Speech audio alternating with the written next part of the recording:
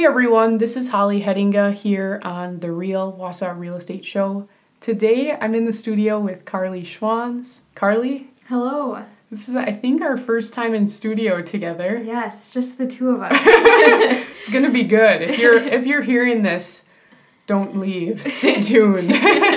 Today we're talking about investing in property, buying, investing, flipping, and no one better to talk about it than Carly. She's done this not once, not twice, 4 times, and I don't think she's done yet. No, I'm not.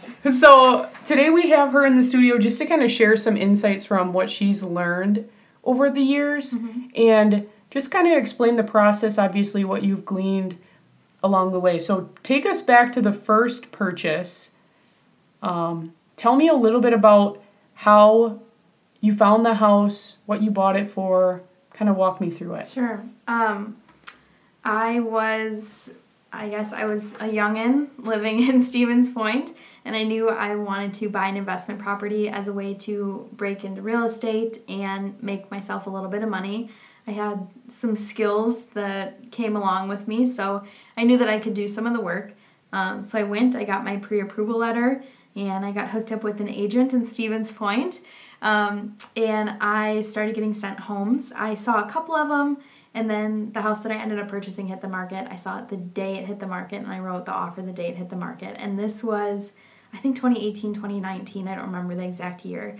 It was listed for like $55,000. It was a 2-bedroom, 1-bath house in Stevens Point. It had a really nice 2-car garage, actually.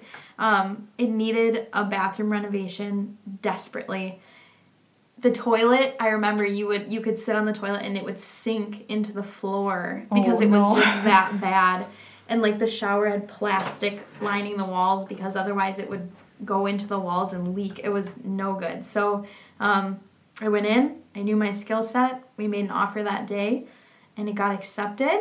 Was that asking price at the time? I think I ended up paying like $160,500 or something. Like I added a little bit more because I had asked for 3% back for closing costs. Oh, sure. Okay. So that was kind of my way of they got asking, but I worked it into the purchase price. Okay, so, that makes sense. So yeah, I had a loan from my grandmother for $3,500 and used that for the rest of the money, and that's how I started. So I ended up selling that one within about a year, and I sold that one for I think it was $92,000 or $95,000. Wow. And how much did you put into it? About Maybe $5,500. Okay. I had a Menards credit card that I put it all on, and when I sold the house, I paid that off, and I paid my grandma back, and there I was with thousands of dollars to put into my next investment. So how long did that take you, I guess, from the beginning to when you sold it? Was it a couple months? Or? It was like less than a year. Okay. I would say right around a year. Okay. Yep. Wow, yeah. That's pretty quick. Mm-hmm. Yeah, and then I bought my next one, which was listed for $104,000. I paid asking for that. Okay. And I ended up selling that one about a year later again. I think I sold it for like $180,000, or like it might have been. Yeah, I think it was right around $180,000. Okay. So well, that was still a good profit about a year later. Yes. So living in the house, working on it, improving it, which kind of brings me to my next question. A lot of the work that you were getting into, is that something that you did a lot of that on your own? Were you hiring a lot of contractors to come in and do specialty work? Kind of walk us through that. Right. Luckily, I grew up with a father that was a plumber, so a lot of those skills came along with having him, which was extremely helpful, and I've learned a ton from him doing these homes. But a lot of the stuff I did myself, like flooring, painting. I did a little bit of drywall. I replaced some interior doors, tile work. I did a whole shower. So a lot of that stuff I've done, and I just knew that was in my skill set, and I also knew that, and like maybe some of you guys are who are listening, I wanted to learn how to do it, so I did it. Yeah. Sometimes you just have to take the leap and try. Mm-hmm. So. And sometimes, too, it takes a little bit longer maybe that first go around, but I've seen some of your tile work personally, and it's awesome. It's amazing. Oh, but thanks, Holly. it took a while to get to that point. Yeah. So sometimes it's just like you said, diving in, taking the time on the front end, and knowing that you will get quicker and more efficient. Absolutely. As you go. That's with anything. And you'll start to learn, I guess, your limits as well of what you're capable of. Maybe you do a couple tile jobs and you're like, tiling's not for me. Then you maybe look for homes that don't need it, or that's something that you work in your budget and you hire that out. Yeah, and that leads me to another point. I guess going into purchasing a house, how should a buyer think about, how much money can I put into this and still make a profit? As an agent, what advice would you give them, to kind of consider if they're wanting to do this? Sure. Something that's going to be really important when you're going into it is get that pre-approval letter, of course, and figure out how much you can afford in a mortgage payment while also still making those repairs to the home. You need to be able to afford both if you're going to do kind of like that house hacking method. So I always, when I work with buyers, I make sure that they have enough to pay their mortgage, but they'll also have money left over every month to pay for that flooring, pay for that paint, make sure that you can still continue to work on your home and not be stressed out about the payment. Yeah, and that's important, because if you're moving into something that's maybe more move-in ready, it's you don't have to buy paint, you don't have to buy flooring, so it's less of a problem. Yeah, no, absolutely. I think too, for buyers considering living there for less than a year, let's say, you want to maybe ask your agent to pull a couple comparable properties for what this could look like renovated, because certain homes, depending on the size, may have what I like to call a ceiling for price.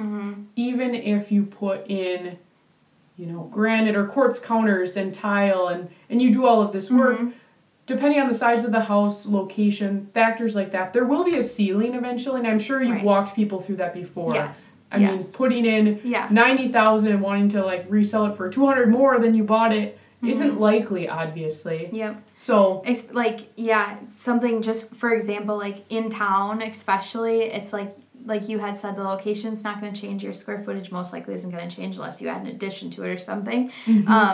So you have to continue to keep those things in mind, and you don't want to over renovate that home and make it the most expensive home on the block, because the other homes in the area are only ever going to be worth so much. So you have to make smart investments into it and smart remodeling and make sure that you're not, I guess, adding too much. Yeah, in terms of making a profit, because money in doesn't always mean money out. Right. And we were kind of talking about that a little before the show, is, balancing who you're hiring. Obviously, everyone has a different sphere who can help them out, but who you're hiring versus what work you can do on your own. Those are all things to consider on the front end, before diving in head first. But I guess to switch topics just a little bit, give us a little bit of your favorite project to do on a house, and I think you kind of touched on it, and also your least favorite, just from your experience.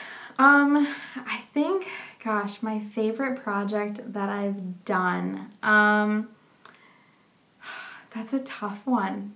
I guess maybe, I do kind of like doing tile, because I think it adds so much to the home. But I think maybe my favorite project that I did was the kitchen in the second flip. It had laminate countertops, like the boomerang laminate countertops from the 60s and 70s. Yeah. Great condition, but just not updated. So I had done one of those kits to refinish it with epoxy. Yeah. And then I had done the full backslash on it, and I had also done all of the flooring. So it had the same cabinetry, and it had everything else was the same. But just doing those simple updates, it made the kitchen look like $1 million, and it didn't cost much to do that. So that's a smart investment. It was little money in with a big return.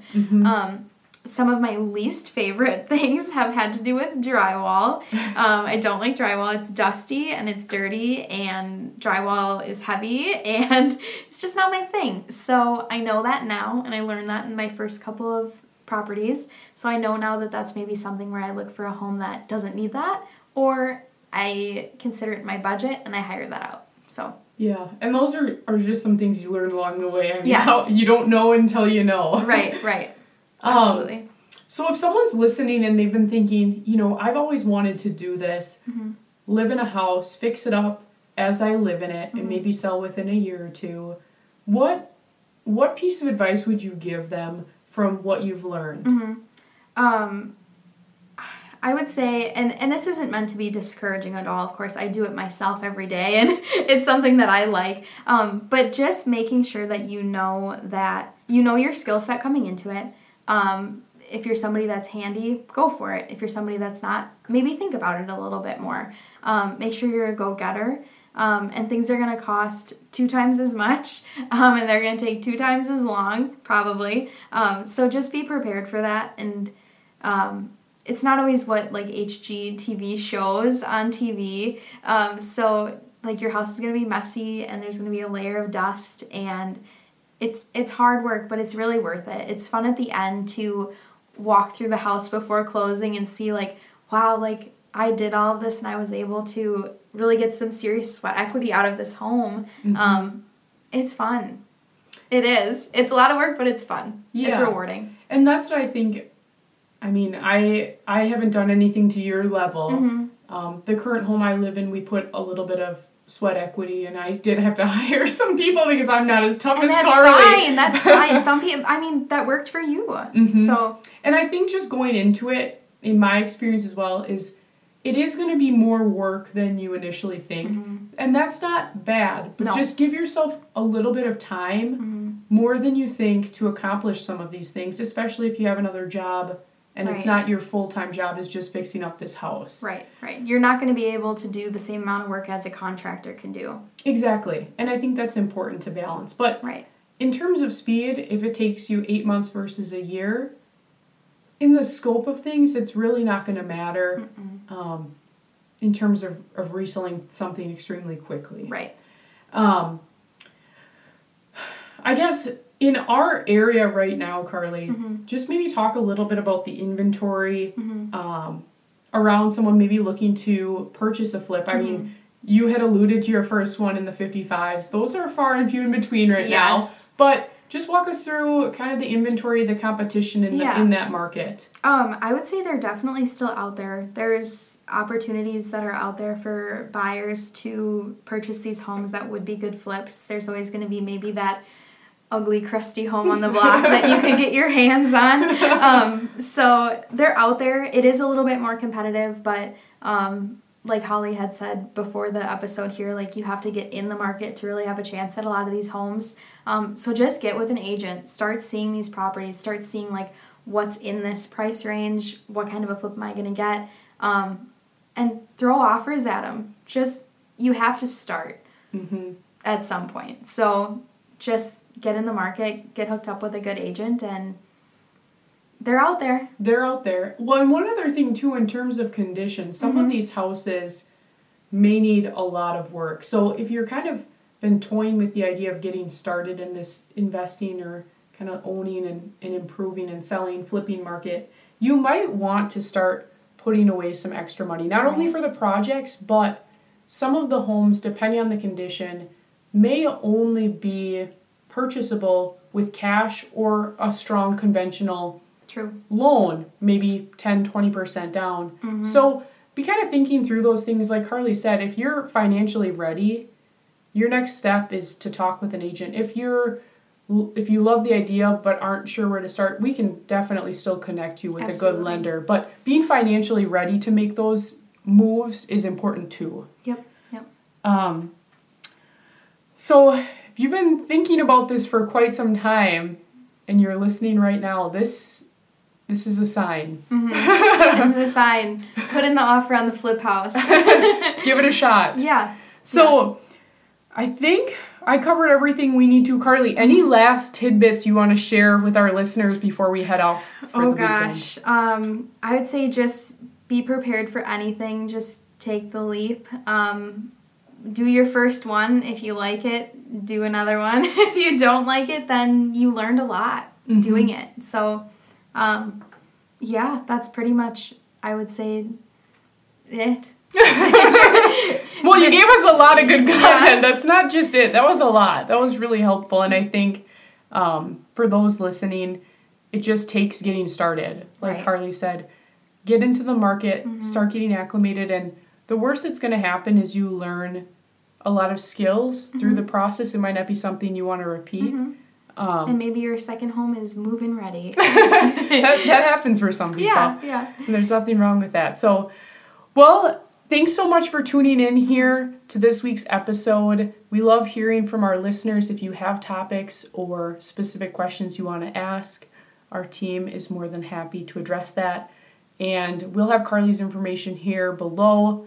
She works with a lot of first-time buyers, a lot of investors, has kind of a heart for that. So if you have an interest, reach out to Carly. She'd be more than happy to connect and help you out in any way she can. So thanks for tuning in, and we'll catch you on the next one. All right, thanks, guys.